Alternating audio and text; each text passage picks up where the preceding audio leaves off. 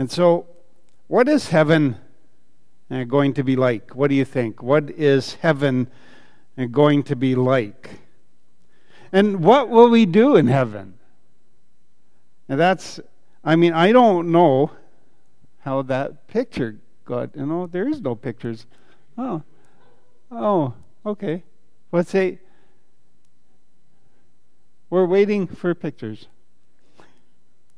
Okay, there it is. Okay, here we go. So, again, what is heaven going to be like? We don't know. There's the door. And then, there we go. I don't, okay. That was the big cue there. I don't know how that picture got in there. Yeah, okay, I'm lying. I do know how it got in there. I put it in there on purpose. Because God says, no eye has seen, no ear has heard, no mind has imagined what God has prepared for those who love Him. We can't even imagine it. I mean, and Gene Roddenberry, he had a pretty good imagination. And so I happen to think that heaven is going to be a joy and a delight, and that perhaps we'll get to explore God's universe, and the excitement and the exploration will never end. But that's my imagination. But there will be a throne, and as we've already and what we'll read shortly, there will also be other thrones in heaven. A throne represents power and authority.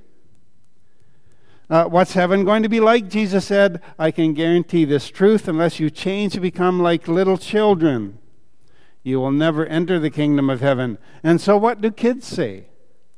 What do kids say? Well, here's what kids think. I really hope there's a choo-choo train. That's what one kid said. I really hope there's a choo-choo train. Another one said, the sky's going to be pink and the birds are going to be blue. Another youngster said, magic and lots of gold. And another youngster said, everything is going to be right and there's no bad guys or war. No bad guys. And then another one said, I'll be jumping on the clouds and doing cannonballs on the sky. There's an imagination, isn't there? And then this one said, I think heaven is going to be the most perfect place in the universe because God is going to be there. I love that. I love that. That's a beautiful thing. Isaiah saw heaven's throne. In the year that King Uzziah died, I saw the Lord high and lifted up, seated on a throne, and the train of his robe filled the temple. Above him were seraphim, each had 6 wings. With 2 wings they covered their faces, with 2 wings they covered their feet, and with 2 wings they were flying. And they were calling out to one another, Holy, holy, holy is the Lord Almighty. The whole earth is full of His glory. The sound of their voices, the doorposts and the threshold shook, and the temple was filled with smoke. Woe is me, I cried. I am ruined, for I am a man of unclean lips. And I live among a people of unclean lips. For my eyes have seen the King, the Lord Almighty. This is verses 1-5 from Isaiah chapter 6. Artist Peter Olson paints the scene from Revelation chapter 4. Notice the 4 living creatures. They're above, and the 4 lamps of fire before the throne, and 24 elders with golden crowns. So we're going to read our text, Revelation chapter 4. After these things, I looked, and behold, a door standing open in heaven.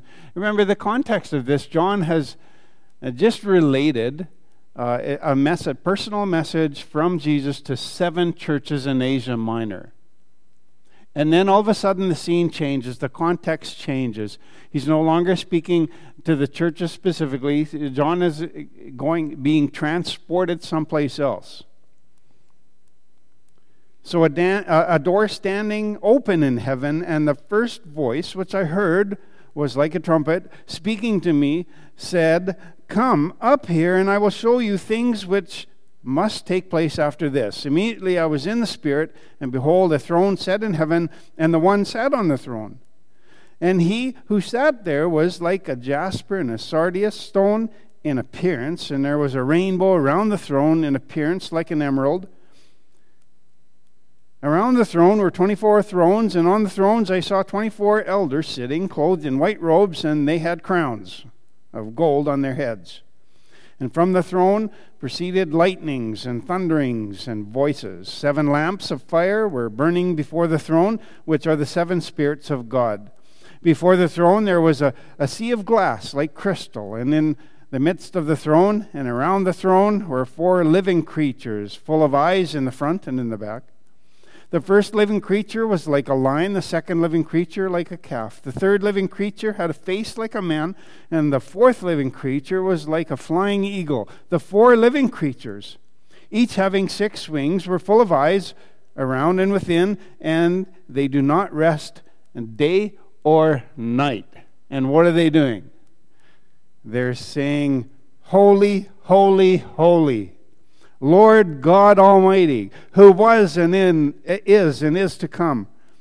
And whenever the living creatures give glory and honor and thanks to him who sits on the throne, who lives forever and ever, the 24 elders fall down before him who sits on the throne and worship him who lives forever and ever, and cast their crowns before the throne, saying, "You are worthy, O Lord, to receive glory and honor and power. For you created all things, and by your will they exist and were created."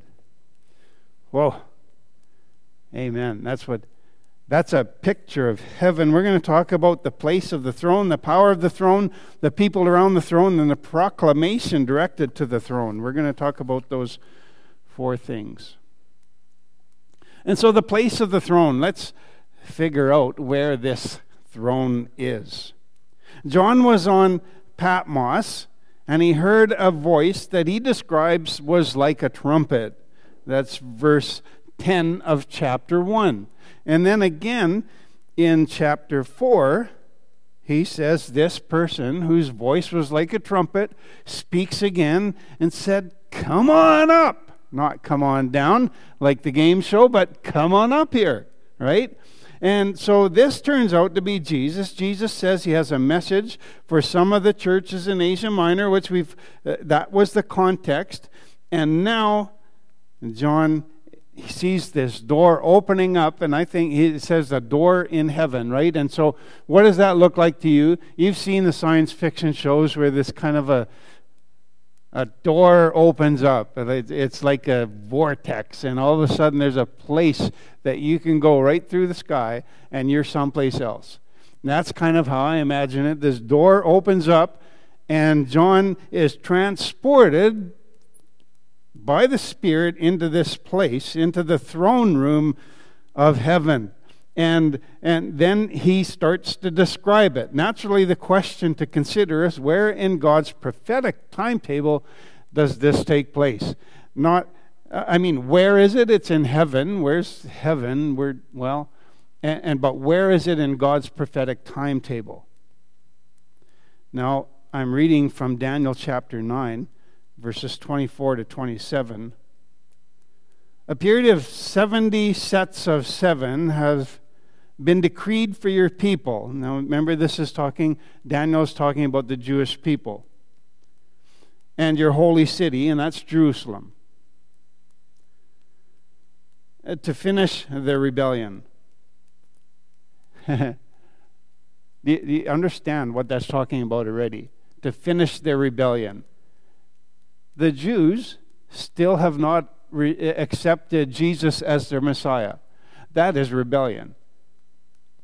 They're not done. They still reject Jesus as their Messiah. That's rebellion.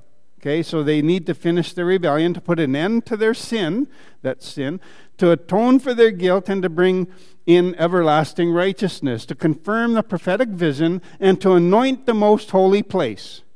Jerusalem, the Temple Mount, that's the most holy place, right? Now, listen and understand, 7 sets of 7 plus 62 sets of 7 will pass from the time that the command is given to rebuild Jerusalem until a ruler, the Anointed One, comes. Jerusalem will be rebuilt with streets and strong defenses despite the perilous times.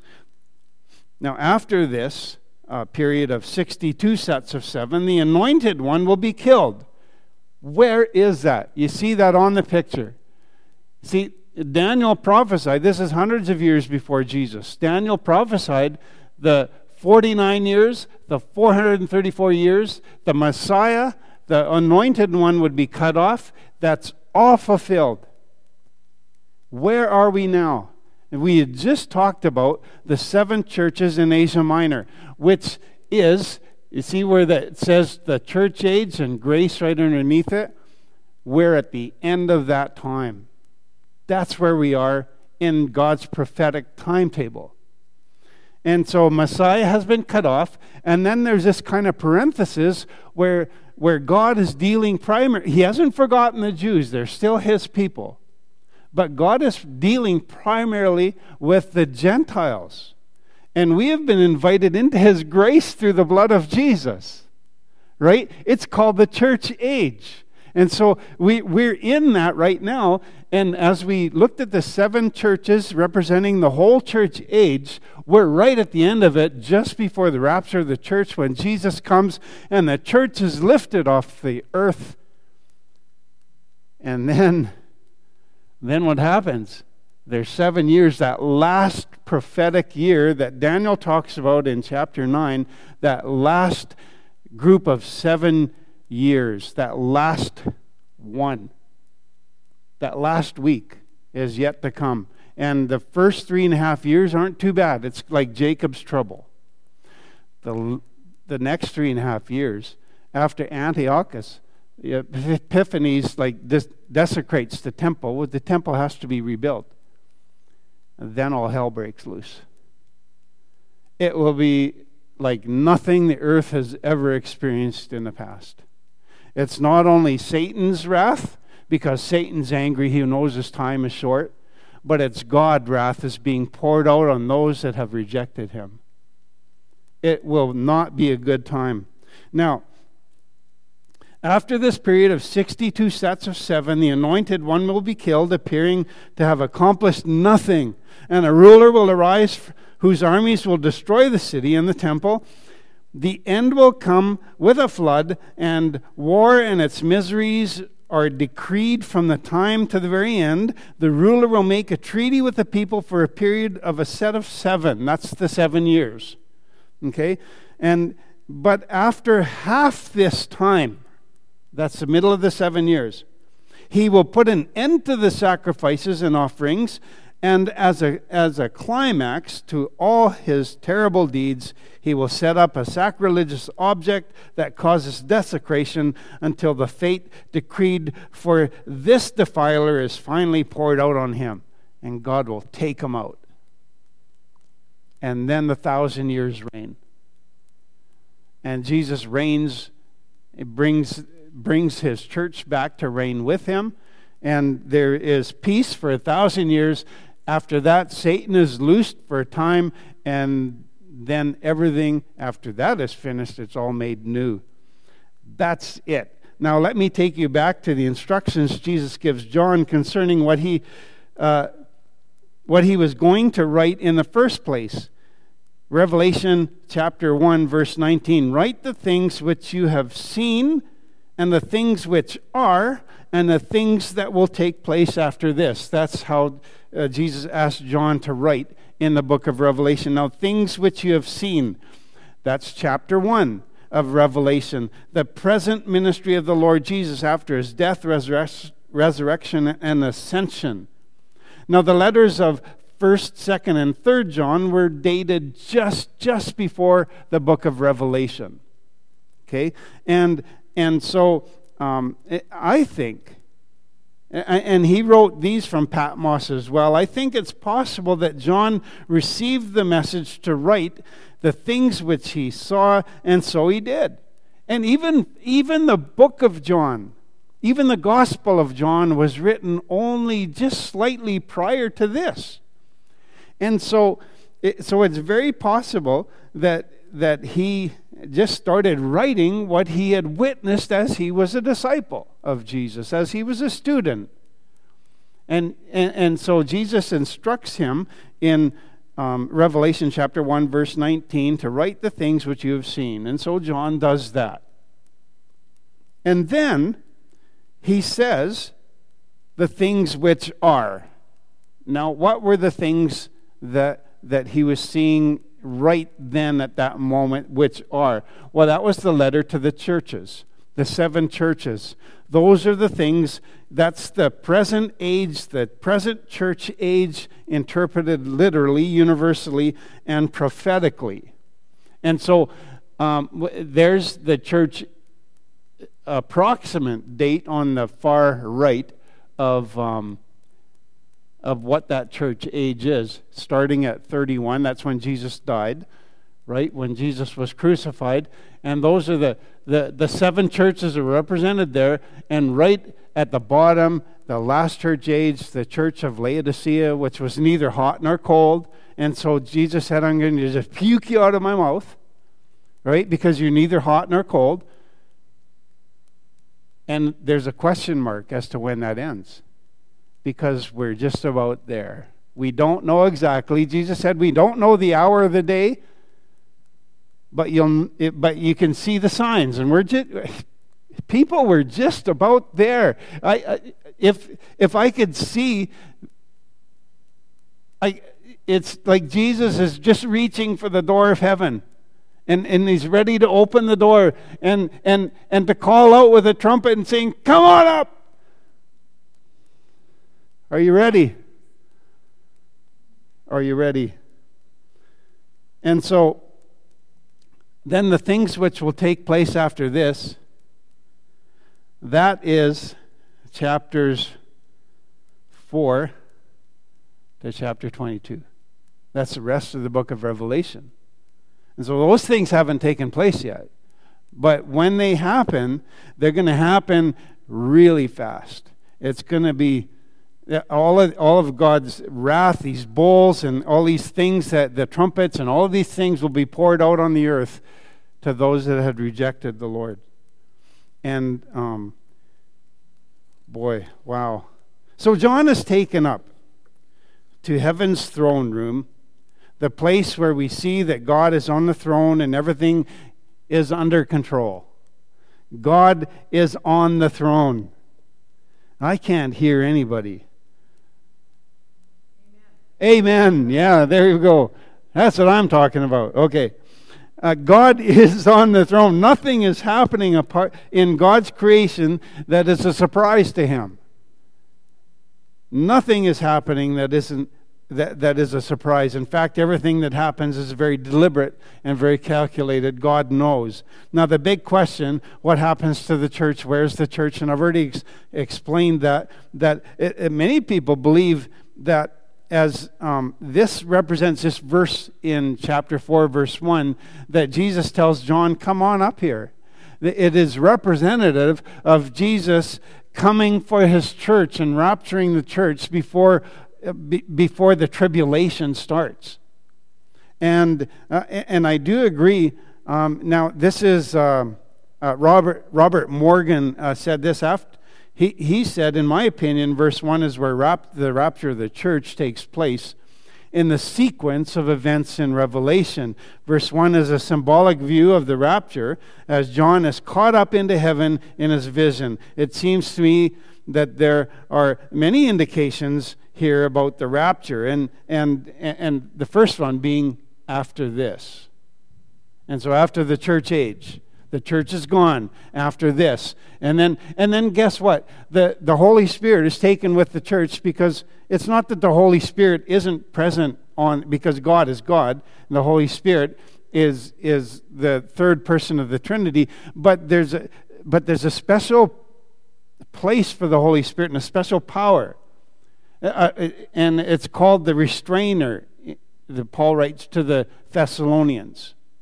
And so, but when that restrainer, that is the indwelling of the Holy Spirit, is because the Christians are gone, they're taken, raptured, they're taken up to heaven, and then there's nothing to restrain anymore. So I agree with Robert Morgan. Paul tells us in 1 Thessalonians 5:9, "For God has not appointed us to suffer wrath, but to obtain salvation through our Lord Jesus Christ." In the context of this verse, Paul is talking about the day of the Lord, and the day of the Lord is judgment. Right? The day of the Lord. It will come suddenly, bringing destruction. A couple of Sundays ago, we were talking about the church in Philadelphia, where Jesus promises to them that he would keep them from experiencing the hour of trial, which would come upon the whole world. And then Jesus says right after that, he says, "Behold, I'm coming quickly." And so really, to me, that suggests that Jesus is coming. He's going to pull his church off of the earth, and then the tribulation will happen. And so that's where. Now, how about the power of the throne? And so here's John. He's taken to heaven. He is there. And as he's there, who is there with him? And God. God is there. He's right there. There's lots of other things and people, but his eyes are drawn first to the one on the throne. Because because God is there. This is the same God who Moses wanted to see. Remember in Exodus chapter 33, what did God tell Moses? "You cannot see my face." Because Moses said, "Can I just see you? I just want to see you." And God said, "Moses, you don't know what you're talking about. You can't see my face and live." And so God asks Moses to hide in the cleft of the rock, and then as God passes, God covers him and protects him with his hand, and then Moses sees his backside. He saw the glory of the Lord. But here's John. He's taken up by the Spirit right into the throne room of heaven, and who's sitting there? Is God on the throne. Oh. Have you ever been asked to draw a picture of God? Not Jesus. And Jesus, that's easy, right? We have in our minds what Jesus looks like. But have you ever been asked to draw a picture of God? I was teaching a creative drama course or Sunday school, I can't quite remember. And I asked my students if I asked them to draw a picture of God. Right? It was really interesting what came, what God was like, according to kids. There was lots of, almost like the sun, with like jagged edges, and they didn't know how to draw God, but God was light and powerful. It's because kids know stuff, right? I mean, what's God like? And this is from crosswalk.com again. The theology of kids. God has big hands because the song says He's got the whole world in His hands.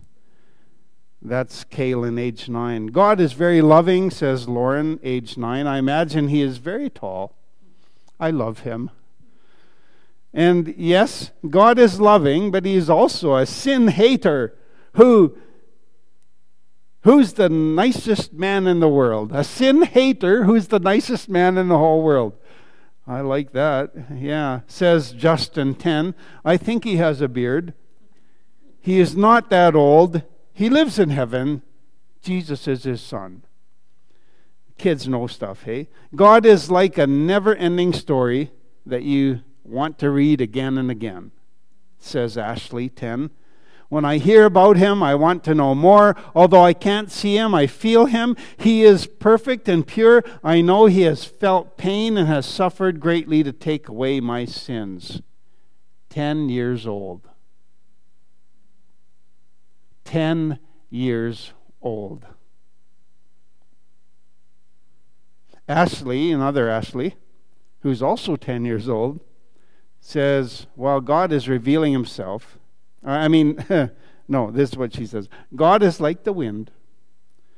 You can't see him, but you know he's there because you can see what he does. God is loving. He's like a gentle creek that won't hurt anyone. God loves us. He always loves us. He will always be with us. He is love. Well, the two Ashleys have quite a different idea of what God is like, don't they? And then this one, God is like Jesus because God is Jesus, says Caleb 10. God is also like the Holy Spirit because he is the Holy Spirit too. God is also like the Bible because it teaches us about him. Caleb, he is like 10 years old. When's he going to start teaching at Bible school? God is like an apple, says Brandon, who is 10 years old as well. Apples look good on the outside and on the inside. John did his best, didn't he, to describe what God was like? He tried to describe God's physical appearance. He did the very best with what he knew of the world that God had created. So John, and it's interesting, John doesn't describe God with human-like characteristics. Ezekiel also describes God in his vision. On the likeness of the throne was the likeness of the appearance of a man high above it. Also from the appearance of his waist and upward I saw, as it were, the color of amber, with the appearance of fire all around within it. And from the appearance of his waist and downward I saw, as it were, the appearance of fire with the brightness all around. Like the appearance of a rainbow in a cloud on a rainy day, so was the appearance of the brightness all around it. This was the appearance of the likeness of the glory of the Lord. Do you understand? Do you see how they're describing God? They can't. It's kind of like this, or it reminds me of this. Just imagine this. They can't describe it in human words. God is indescribable.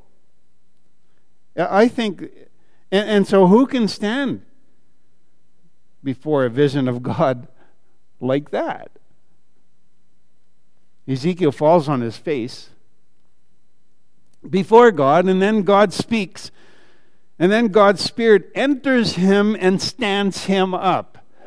That is weird.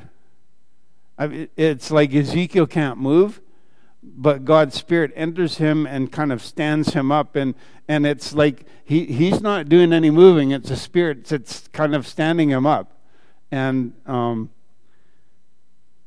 so that he can hear what God is going to ask him to do, because this is a vision in front of him that is indescribable of the Almighty.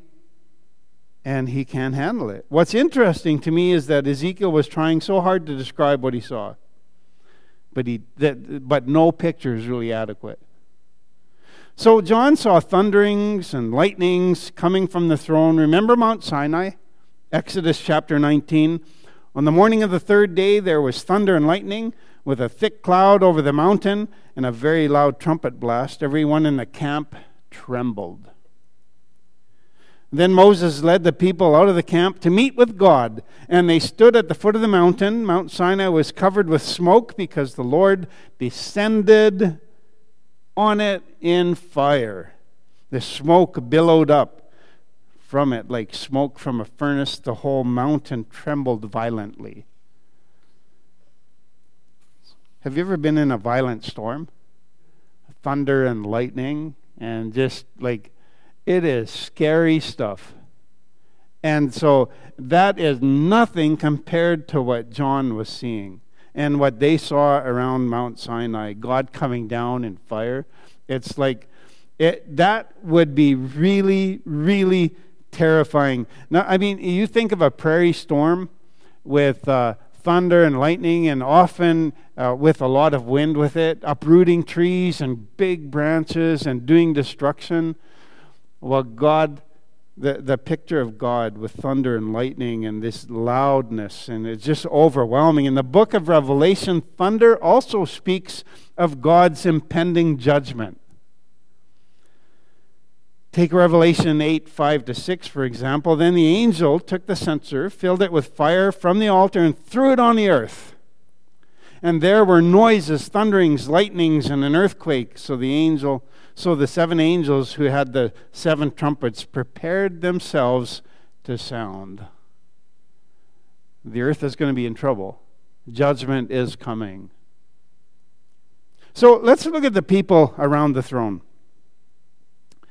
But before I get to the people, I should comment on the 7 torches, or the lamps of fire before the throne. John identifies these as representing the 7 spirits of God. Remember, Jesus told the church in Sardis that it was He, this is chapter 3, verse 1, that it was He who had the 7 spirits of God. What are the 7 spirits of God? I thought there was one Holy Spirit, right? Here in chapter 4, it is God the Father who has the 7 spirits before His throne. Again, the word 7. And if you remember, we talked about the word 7 is perfection and completeness. And so the 7 spirits in Jesus' hand and the 7 spirits before God's throne, same thing. It represents the Holy Spirit in His fullness, in His completeness. And so in chapter 5, we'll see that we have the 7 spirits, or the Spirit of God represented there. We have God the Father represented there, and we see the Lamb represented there as well. And so the Trinity all in one place in God's throne room. Father, Son, and Holy Spirit. And then there are 4 living creatures, and these 4 living creatures are a real mystery. Ezekiel sees 4 living creatures around the throne also. What he saw had 4 wings, and each creature displayed all 4 faces instead of each one having 1 face. Now, but the same faces, right? And Ezekiel 10, Ezekiel describes the cherubim, which description parallels what John and Ezekiel saw earlier. And so what they represent, what do they represent, and what is their responsibility? We can only speculate. Again, John says that their faces were like a lion, like a man, like a calf or an ox, like an eagle. And John tried to paint us a picture the best he could.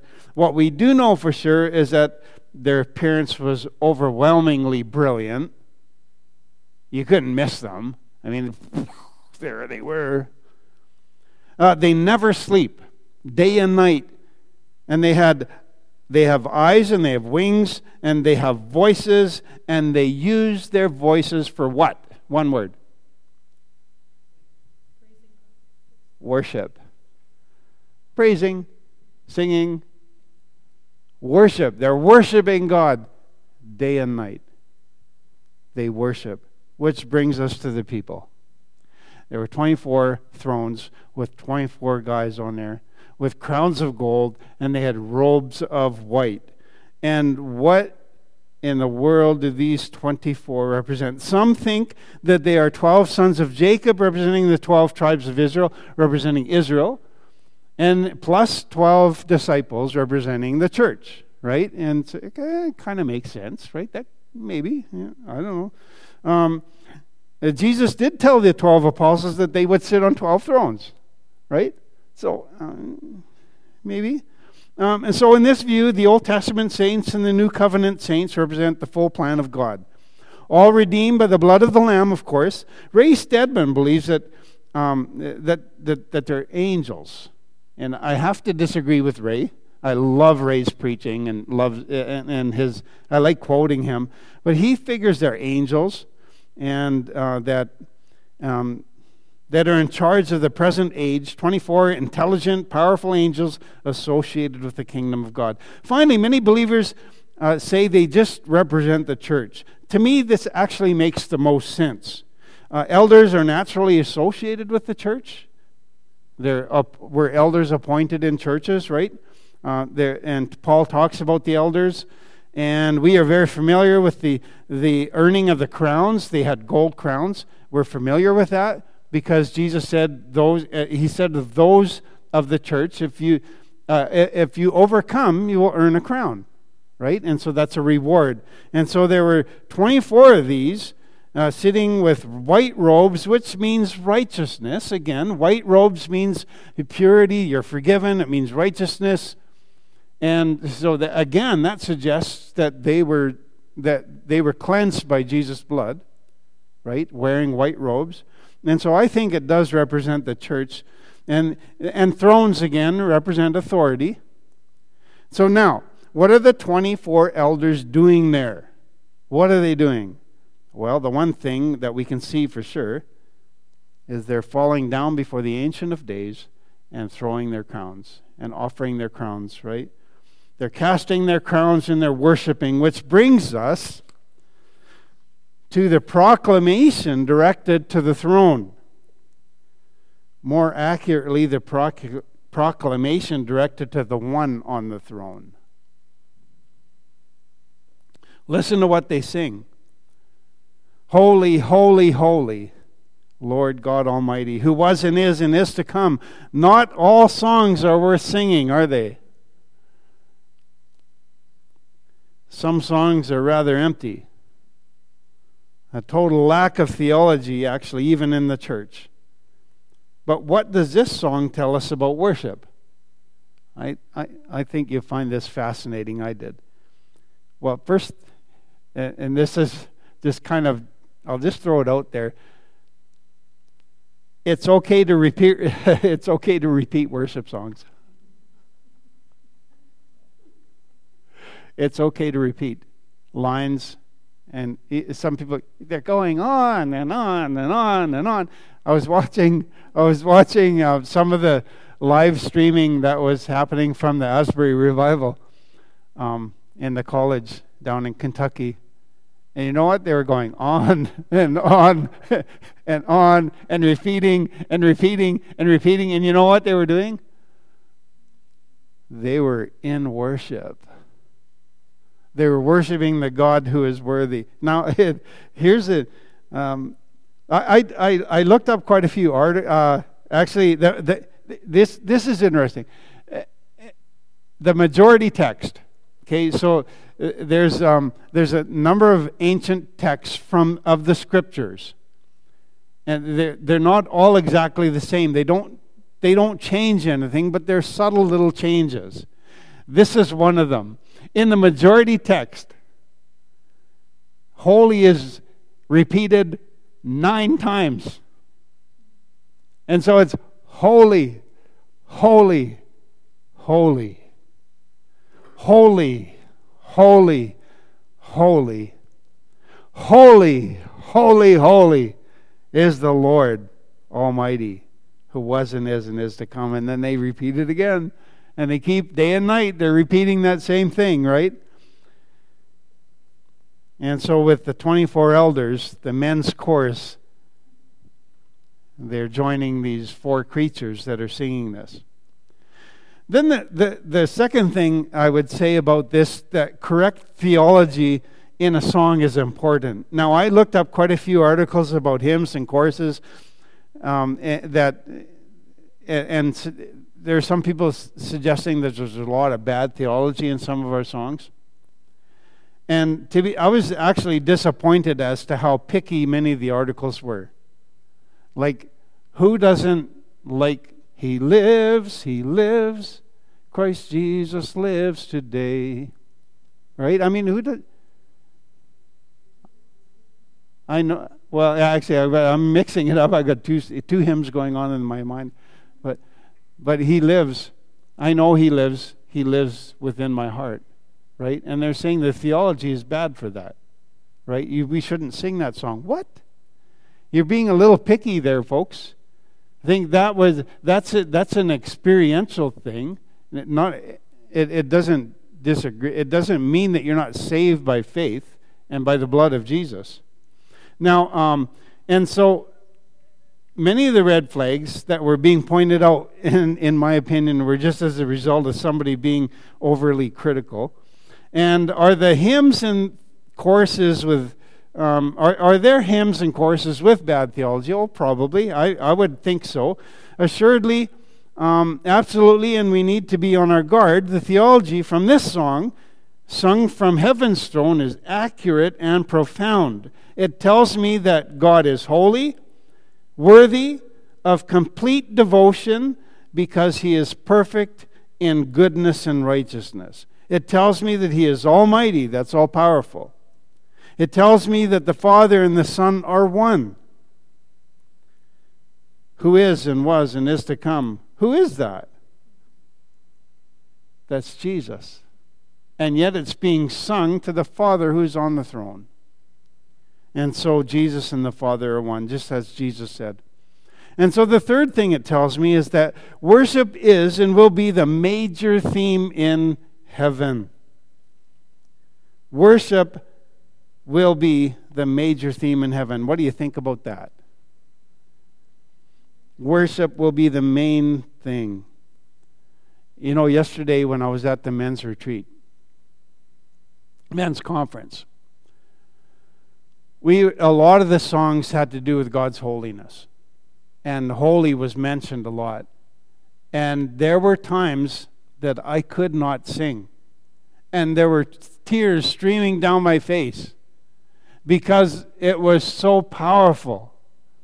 And because it was like my emotions, I couldn't, I was so thankful to a God that loved me and died for me and rescued me. It was so powerful. And I could have been there for a long time in that state. I was so thankful. Let me ask you a sobering question. How much do you make worship a part of your life right now? How much do you enjoy it? How much do you crave it? Is it a joy to worship with others? Stephen Cole tells a story from Our Daily Bread. Years ago, with the billionaire Howard Hughes had died, his company's public relations director asked the casinos in Las Vegas, where Hughes owned multiple casinos, to show him a little respect by giving him a minute of silence.